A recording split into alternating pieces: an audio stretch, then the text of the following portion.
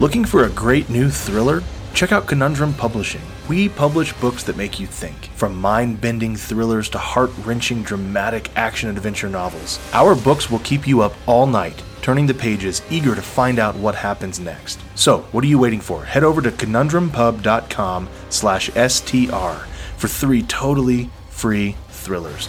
You won't be disappointed. Again, 3 full-length action thrillers totally free at conundrumpub.com/STR.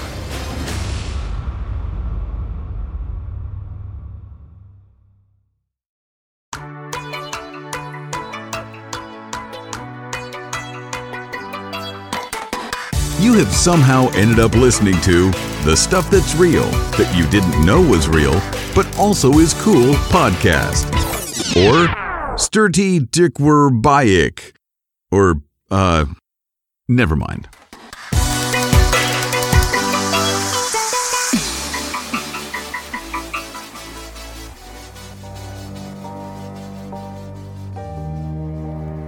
What is going on, everyone out there in the cyberspace, that we decided it was dead? Or the internet's dead. The internet's dead. We're all talking to ghosts. You're not listening to us. You're listening to bots that have deep-faked our voices. Yeah. But these bots today have brung you something. Did we decide if brung is a word yet? Should we do a stuff that's real on that word? We should do it. Brung. We'll save it for another episode. Okay, the English episode. language is dead. That's fair. I like that. I like that one. Yeah, that's fair. Well, anyway, welcome back. This is your favorite podcast, and your number one favorite host is with me, Kevin Tumlinson, and your second favorite host, maybe third. Kevin gets first and second place in my mind. All right. I'll take third place, but I'm your third favorite host, Nicholas Ryan Thacker. I know no one knew that was my real name, but that's my real name. That's my full name. Is that more importantly? Are we using? I'm going to let Kevin talk now. Is that like the Spider-Man thing? Like we're using our made-up names?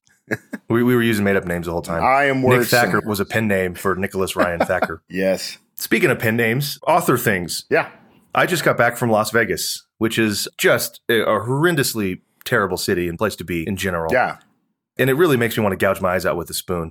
But I went there because there were other writerly fellows like me in attendance at a conference called 20 Books Vegas.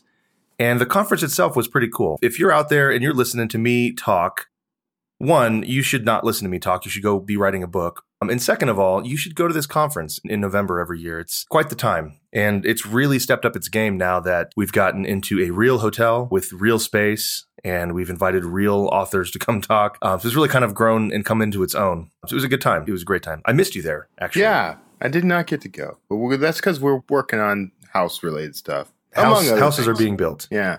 Kevin wants to make sure all the houses are getting built. And it's not. Supposed to be built. And it's a good thing we stayed behind. Oh, is it? Oh, yeah. There's definitely stuff that. that they're not doing. And I know that they say they're going to do it, and they say they're going to fix it. We're actually going up again here in a few days to do yet another walkthrough. And that's going to be our life for the next few months, I think. That is infuriating to me, and I'm so sorry. Yeah, that's what it is. It's what it is. But everything I read on Reddit says that that's pretty much typical. That's normal, yeah. And I believe everything I ever read on Reddit, so... I should check out Reddit sometime, but the internet is dead, so... The internet's dead, so everything on Reddit is already outdated. Exactly. Well, what's not dead is our topics for today. I don't know. I don't have a better segue, so that's what you're going to get, folks. We've got some fun topics to talk about. I can start if you want, if you don't mind. Well, this was brought to my attention by our good friend, Jimothy Heskett. That's his full name, which is the pen name for Jim Heskett. Good friend of ours up here in Colorado, actually, just north of me. Yep. And he sent me this article. He loves our show, but he doesn't want to admit that he loves our show. So he was like, hey, you can use this for your dumb show that you guys do or whatever kind of attitude, because that's Jim, right? But I read that as Nicholas Ryan Thacker, I'm your biggest fan. You are the most handsome and worldly fellow I've ever met, and I cannot get enough of your show. You must talk about this because it would validate everything I've ever done. But before we go on, okay. I want to call out that is a spot-on imitation. Thank you. Of Jim Heskett. Thank you. That is an amazing rendition of that guy's voice. Thank you. And I think it's also going to be pretty clear if he listens to this episode. That's assuming we a will lot. hear things. We will hear stirrings, I think, if he listens to this episode. I'm going to talk about something that's actually kind of, I guess I'd heard this as sort of an apocryphal tale many moons ago when I was in school and doing the scholarly thing, studying things like the Civil War. And this old myth is that Civil War soldiers glowed in the dark, or at least their wounds would glow in the dark. Have you heard this before? I have not heard this. No, theory. This is a new one. I don't know if I had or if I'm just making up my memory of it, but I feel like I had heard somebody mention it a long time ago as almost like a joke. Like, oh yeah, these guys thought that they could glow in the dark. And it turns out that's true, man. It turns out that these guys who battled at Shiloh were befallen with wounds, and their open, bloody wounds after it got dark started to glow in the dark. Wow. And they called it angel's glow. Obviously, in Civil War era, we didn't really have things like science and medicine. So they gave it names like angel's glow. And it actually was pretty much dismissed. Like I had dismissed it. It turns out in 2001, this 17-year-old kid did a science experiment and found out that not only is it true, but he can replicate it, which is how science is supposed to work. And so he basically discovered that there was this bacteria. And I'm trying to find the name of it here. The photo. I don't know if I shared this article. Oh, yeah, I did. Okay. Yeah. So you can read along and see some of these pictures here. This little wormy looking thing kind of looks like the tardigrade that we talked about, like a little hippo face with like a caterpillar butt. Yeah. But the Photor habdus luminescens is this bacteria, which is pretty funny. If it was already called that, it kind of seems like we knew that these things glowed in the dark. Yeah. You know what I mean? Like it's the Photor habdus luminescens. Sounds like something that would glow in the dark. Photor habdus luminescence. So it's kind of funny that this kid, I'm assuming he didn't discover this bacteria. He just discovered that that's what caused this thing called the angel's glow. Yeah. You know, it's kind of a perfect storm of all these events that made this possible. First of all, you had to have a ton of people with open wounds, you know, like giant bloody wounds in their femur, that kind of thing, you know. And the reason you needed that is that these organisms had to be attracted to them. Yeah. You know, and so they're just in this small location I don't know if they're only in this forest, but they are in this forest, this swampy area that the Battle of Shiloh took place in, where these bacteria live. And one of the other things you had to have is, well, let me just explain kind of how these guys work. And then, you know, you can understand a little bit of this perfect storm of events that led to this happening. Yeah. So you get these guys battling, a lot of them die, a lot of them live and they survive with wounds. And then when it gets dark at night, they start glowing, their wounds start glowing. And that's because these little insect larvae, there's these nematodes hunt down the insect larvae and they burrow into their bodies. They take up residence in their blood vessels and there they puke up this bacteria. And then when they are released, the bacteria emit this soft blue glow. Now, it's also a chemical that kills the insect host, but it also suppresses and kills all of the other microorganisms inside of it. Yeah. So it's sort of this mutually beneficial bacteria in a sense when it comes to larger organisms like humans. Because what the reports were that the guys that glowed, and the reason they called it angel's glow, was that these guys were more apt to survive if they were glowing. So you can see how there'd be... Take that science. Yeah, you can see how there'd be some almost spiritual or religious belief that, you know, the angel has come through and marked the people that are going to live. But it's pretty cool. Why? It turns out that these luminescens bacteria can't survive at human body temperature, but this is in April. It happened April 6th was the battle, and these temperatures in Tennessee would have been pretty low, you know, in the 40s, and there was a bunch of rain. And so the soldiers that had been laying out there for 2 days began to get hypothermia, and so it lowered their body temperature. It gave the P. luminescens a good home until they could be moved to the warm hospital. So that's why these guys glowed at night, because the organisms could actually survive at that lower human body temperature. Wow. And the other reason that I lost where I was. But anyway, so there's just these kind of like really strange occurrences that all took place at the same time. You get a lot of open wounds. You get a lot of guys who are so cold that they get literal hypothermia, but they're not quite dead. And these bacteria actually go in. Oh, that's what I was going to say. They actually will... Because when they secrete this bacteria, the bacteria kills other bacteria and bad things around them. And so it actually, in a sense, cleans these guys' wounds. Wow. And that's why they were more likely and more apt to survive, was that they were in better shape, actually, than guys who didn't have this bacteria crawling all over them. So really crazy stuff. And this kid found out all this stuff. He just did some experiments and was like, I wonder if this is real. Anyway, I'll shut up in a minute, but this is so cool to me, man, because this is exactly what we talk about on the show, where as writers, we find these historic mythological legends, and you and I both know this, they're often rooted in absolute reality. They're rooted in something that is real. You know, so obviously an angel probably didn't come by and mark all these guys, right? It was literally this bacteria that crawled. I mean, but it had to be all these perfect little mechanisms in place for it to work this way and for people to live to tell about it. And so I just find this really fascinating. It's a great story. And I don't know. Look, just because you can explain a miracle, it doesn't negate the miracle. Well, okay. And I was going to get into that a little bit too. That's absolutely true, right? Like, I believe that evolution, at least, microevolution, is a way that we adapt and societies of creatures adapt. Yeah. And I do believe in God, and I believe that he put that mechanism in place. Like, those two things don't have to be mutually exclusive. Right.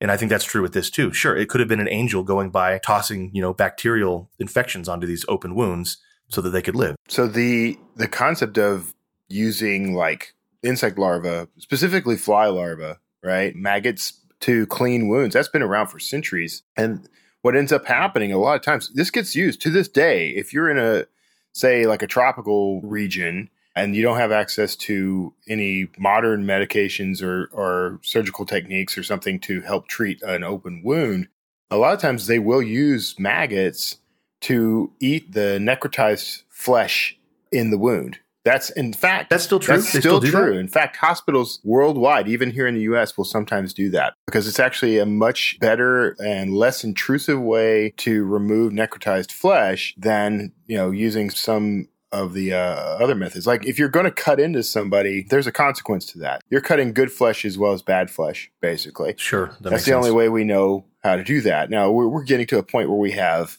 like computer guided and AI guided, laser wielding surgical robots that could probably cut it out at the cellular level. But the process of using fly larvae for that has been around forever. So it made perfect sense. That's the first thing I thought of when I was reading through the article. That this is essentially the same thing. Essentially the same thing, yeah. And the benefit is, in America at least, when you do get larvae added to your wound in a hospital, you get to pay like $40,000 per larva. Especially since it's at the end of it. And they won't itemize that receipt either. Right. They'll just give you a bill of $150K. Yeah. And then send you to collections a day later. $50,000 line item larva. Larva. And they don't know how many larvae because no one's counting those things. They just toss a bunch on there and call it, This is why I don't bother going to hospitals. If I am grievously injured, I just go find as many flies as I can and let them lay their larvae in. Just go roll around. If you have an open wound, just go roll around in the mud for a bit. Exactly. So it's been known to cure. Now, hey, I think I got to pause here and say that we are, believe it or not, actually not doctors. Oh, speak for nor yourself, do we play sir. one on TV. But I just want to throw that out there that if anyone... Though. And I identify as a doctor, so I'm not a medical doctor. You're right. Neither of us is a medical professional nor a legal professional. We should just state that at the beginning of every episode. Speak for yourself, man. I didn't say legal. I absolutely will give legal advice on this show. Anyway, but larva, man, this stuff is pretty cool. I might have to use this in an upcoming book. I'm imagining one of the things. So I'm working with a co-writer on a secret project that, it's not you, by the way, but we're trying to have an ancient Egyptian plague that, now I know this has been a movie 1,000 times, but like a plague of zombies. And so one of the things that I like to do in my action adventure is explain that in a scientific way so that, 2,000 years ago, it would have seemed like a horde of zombies and there's no explanation, but, religion or the devil or whatever. Mm-hmm. But today I'd like to try to find ways to explain it. So the point is, I would love to put this in a book where, there's an army of people who glow, for example. And throughout history, this glowing army has showed up only at night. And it's a very like Pirates of the Caribbean. Yeah, I could see it as like they're legendary in their ability to heal from wounds in battle. Like, so this is some sort of it's like a walking army of the undead. So they get arrows or spears or whatever, or in modern day now it's going to be bullets or whatever, and they just sort of instantly heal. I could see that. But and it ended up being like a cult, of people that they don't give their secret away and they birth more of their own soldiers. Yeah. And they live on a compound now or something like that, where the word has never gotten out to the outside world. I can totally make that story these work. Guys are real. You know what it reminds me of is James Rowland's stuff usually involves something like that. The book that you recommended to me first, the first one I ever read by him was Amazonia. Oh, yeah. Uh-huh. And that has... It's my all-time favorite action adventure novel. And there's a sort of similar thing going on there. I don't want to spoil it for anyone, that's right. but there is fantastic one, concept of nature, of a sort of supernature. Not something somebody made in a lab, but something nature made in its own lab. So I think that sort of concept is very realistic. I think you could totally do that. I already have a story in mind to incorporate what you've just said. Well, dibs. You can't steal mine. So the bad news is I've already written this book. The good news is I consider you a co-author since I wrote it while we were talking. Well, the good news, and so I made this joke in Vegas. Ernie Dempsey was there, who is me and Kevin, by the way. We're all the same person. I made the joke when I was giving my marketing talk. Ernie was in the room and I said, yeah, it's kind of like, how me and Kevin and Ernie all just write the same book. We just say, hey, this is the idea. And then we each go write it and it's 3 different books, but it's really the same topic. Yeah. And no one seems to be picking up on that. So or care. Whatever. No one cares. Or care. Yeah. But that's because there are only a handful of story ideas out there, really, when it comes down to it. Yeah. And you're true. seeing the same That's thing true. over. So the interpretation and the metaphor is what's different. Cool, man. Yeah, I love this story. And like you said, there's a million ways both of us could spin this into something really interesting. I love the picture at the top of the article where it's got this like very mythic looking forest and there's a tiny little guy. Yeah. At the Isn't that cool? Like very Lord of the Rings fantasy. Yeah. So anyway, yeah, great. That's a great article. That's going in the Well, old. thank you very much. I take no credit for finding that. I'm going to totally steal that. So you have a very limited time in which to write this book. Cool.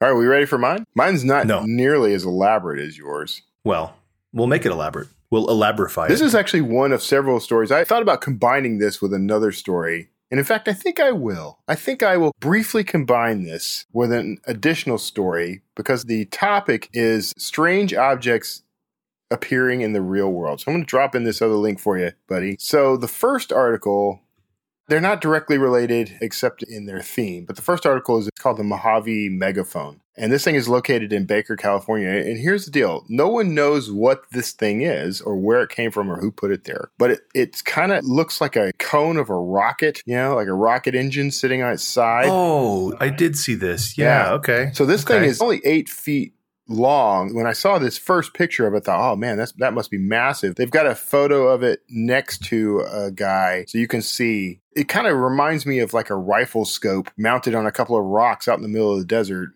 But it's like 8 feet long. No one knows what it's for. So some people call it the megaphone because it's kind of shaped like a megaphone. And some of the theories are things like maybe it was part of an alarm system to alert people to like secret chemical testing out in the desert. Which I don't think is true because, frankly, if they're going to do secret chemical or gas testing, why would they want to alert anyone to it? That sort of belies the point of it being secret. Some people think that it's sort of an ancient, quote-unquote, drum that's made of iron, so it's fairly modern. It's not going to be something that was made by, like, the Native Americans of the region or something 1,000 years ago. At least, if it is, I mean, that would be a cool story on its own, but it's welded iron. And it's thick strips, and there's I think there's even like rebar in it. So they were thinking, well, maybe this is like a drum. You stretch a skin over one end of it, and you bang on that, and you're playing a drum beat that can be heard for miles around. I'm not opposed to that general idea, but there are, if you look at one of the photos, there's a sort of cross of iron in the middle of this thing, which would, to me, negate the idea of it being for transmitting sound, because that would actually break the sound wave. So I don't personally think that that's what this is for. But another theory is that it might be what they call a venturi, which is a venturi is kind of, they use this a lot in like oil and gas, or anytime you're manipulating fluids or gases and you want to regulate the amount of pressure going through like a hose or a pipe, what you kind of do is you put like an hourglass shaped thing, an interrupt basically between two pipes, and it'll actually narrow that flow and you can control pressure that way. So that's what a venturi is. Okay. But this is not quite shaped like that. I was thinking, it could still be a venturi in that it's meant to step down, basically create more pressure depending on which direction you're going. If you're going from the large side to the small side, you would be creating more pressure. So briefly create a jet of pressure in the middle that would widen out and regulate the speed or pressure going in that direction. Or if you wanted to lessen the pressure, then you would do it in the opposite direction and you would force it to narrow down and then burst out wide. So there would be a momentary push to kind of keep it going, but it would otherwise be much slower, much less pressure. So that's one theory, but I don't actually know what it is. You know what my theory is on this thing? I think it's just really bad art. You think somebody just put some art out in the desert? Yeah, I think it's just when you put some. That is another theory. I don't know why. That is another theory. But it's California, man. They do some weird stuff out there. It's like a Burning Man type thing. Yeah. So now that you've said that, that's a good segue into the next piece of this, which is the mysterious monoliths that are appearing not just in California, but all over the planet. Actually, I don't know if one's in California or not. I need to scan back through the article, but yeah, there is one in Pine Mountain. Wait, Yeah, there is one in California. But they're these like steel monoliths. They started kind of appearing, well, they appeared in 2020. Right? Which was in the middle of the pandemic. So that was the first thing that started freaking people out. It's like we got this worldwide pandemic, and now there's these monoliths that are starting to appear all over the world. So there's one in Utah, there's one in California, and I believe there was one in Romania. Yeah. Which is, natural. I mean, okay, Utah, California, sure. And then Romania, And these are like triangular prisms, they say, 10 to 12 feet tall, made of steel. They don't know who's putting them there or where they're going to after the event. There have been people kind of taking credit for these, but it's kind of like those guys who took credit for the crop circles. Like, you start looking into their history and everything, and you realize, oh, they couldn't possibly have been responsible for that. So there's a couple of people who've claimed responsibility who could not possibly have done all of these. But the first one I remember seeing was in Utah. It's like in the middle of nowhere. I mean, it's miles and miles from anywhere. And it was found by like the Department of Public Safety or something. Like they were flying over and they saw it and sent someone in and started taking pictures of it. It was just this, like stainless steel or something, prism-shaped monolith standing in the middle of the desert or, in like a canyon or something in Utah, miles and miles from anywhere. No one, whoever put it there, if human beings put it there, they went to a great deal of trouble to carry it across some pretty rough terrain. They had to have flown it in with a helicopter or something, but no one ever saw anything like this happen. And more importantly, no one ever saw it disappear, which it did later. So the one in is it Utah? These two guys filmed themselves removing it. Yeah. Did you get to that part? I did see that. These two jerks, sorry, I'm going to get a little opinionated here. These guys are like, well, the land wasn't physically prepared for the population shift. Yeah. Because they're worried that, people come in and take pictures of this thing or whatever is going to ruin the delicate ecosystem. And these are one guy's a base jumper and the other one's an adventure guide. So I don't know. Yeah. You picture them. But, I'm kind of thinking it's like, it's just who, I don't know. Yeah. Those are the guys I'm talking about where you start looking into their actual history and it kind of turns out that they couldn't possibly have done it. Yeah. And maybe they did remove it. Maybe they did. I can't really say for sure, but it's pretty likely that they are not the ones who put it there. No, I don't think they did. I'm saying that they took it upon themselves to remove it as if it were just a piece of trash. Yeah. And I'm saying it's probably not something from aliens. Yeah. But if it were from aliens, these guys gone messed up. Yeah. They done screwed us over, right? You know what I'm saying? Right. Like, we just took down an alien satellite that's meant to triangulate their position amongst the stars. And now there are, alien battleship just got lost. Perhaps a beacon that says, leave this one alone. Leave this planet alone. And we just removed There is a popular theory, it says in the article, that the Utah monolith is pretty close to where they were shooting Westworld. Yeah, I saw that. And so there is an idea that it may have been a leftover prop or a prank or something along those lines. I could get behind that too, but, I'm not saying what it is or isn't, to be honest. What's interesting to me is how things like this kind of come up. Like, who would have thought of putting it there and why? And if it was really some sort of art statement, like that's in the middle of nowhere, the chances of someone finding it were pretty slim. Just like the Mojave megaphone. Right. It's about 14 miles from the interstate, the Mojave megaphone. So I guess that one stands a better chance of being found, but you have to be out in the desert. Don't you think, though, that that's kind of where art, I have like sorry, I can't talk right now. I have a very high hatred for art and like literature in general, just because I think it's pretty stupid, a lot of it. Okay. Yeah, I'll just go ahead and say it. I think it's stupid. Yeah. But don't you think that's kind of where art, it sounds so pretentious to do this, but that's exactly how I could see some artists imagining it. They're like, well, I made this art so that nobody would see it. Banksy type guy going out. You know what I mean? It's got that kind of vibe to it. We're going to make a statement. It used to be easy, but you painted a picture that looks like a person, and then you put it in a museum so people could see it. Yeah. And now art is like, well, I'm going to put a banana on the wall with duct tape, but I'm going to put it in the desert so nobody can actually see it. I'm going to dress like a baby and drink rat's blood while standing in Central Park or something, yeah. Now you're on board. Now you're an artist. You're an artist when you can do that. Now you're an artist. So that's kind of, I could see this being an art installation by some pretentious Californian, that's like, well, sorry, that was redundant. Some Californian that they're out in the desert like, well, this art was made for me and no one else. And, it was never supposed to be found or something stupid. I don't know. I could see that being the narrative. Yeah. So possibly. Possibly.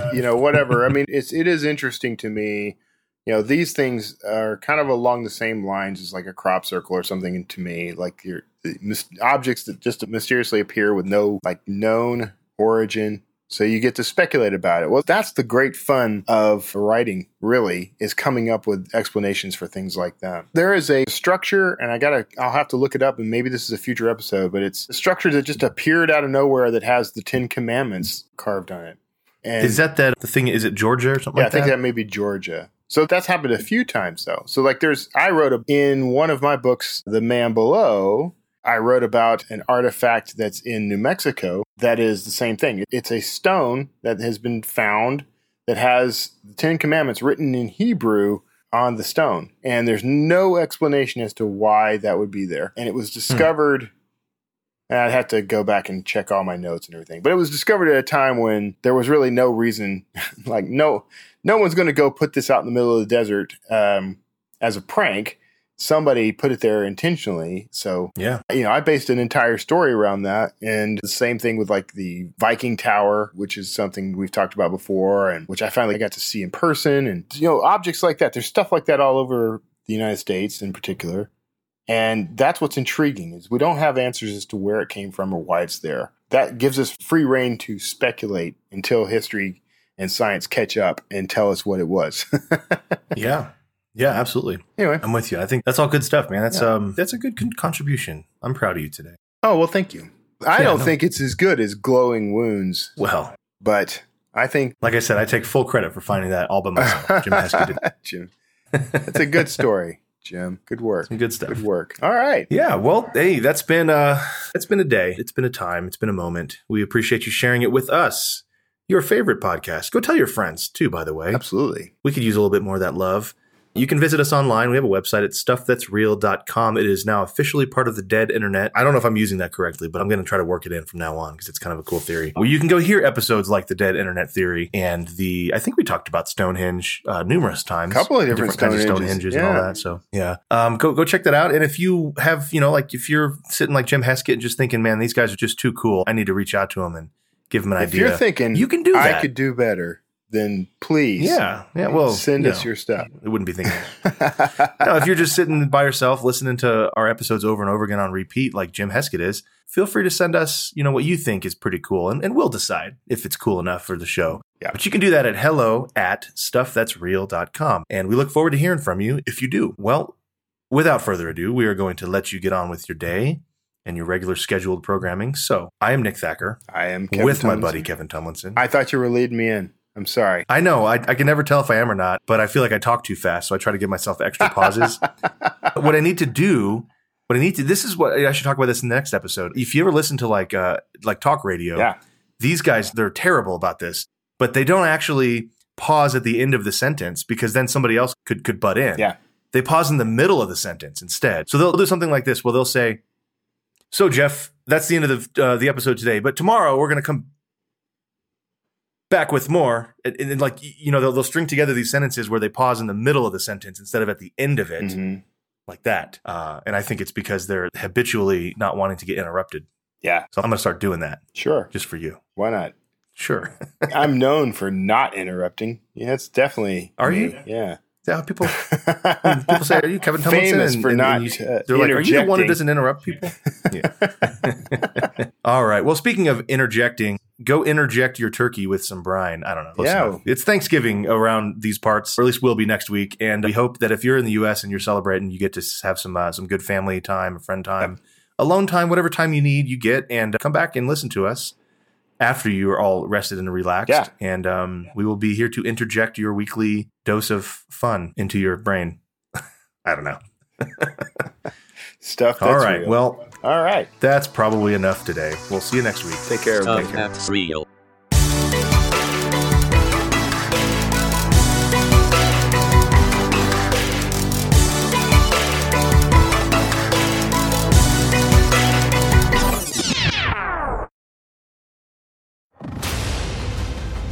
Looking for a great new thriller? check out Conundrum Publishing. We publish books that make you think, from mind-bending thrillers to heart-wrenching dramatic action-adventure novels. Our books will keep you up all night, turning the pages, eager to find out what happens next. So, what are you waiting for? Head over to conundrumpub.com/STR for 3 totally free thrillers. You won't be disappointed. Again, 3 full-length action thrillers totally free at conundrumpub.com/STR.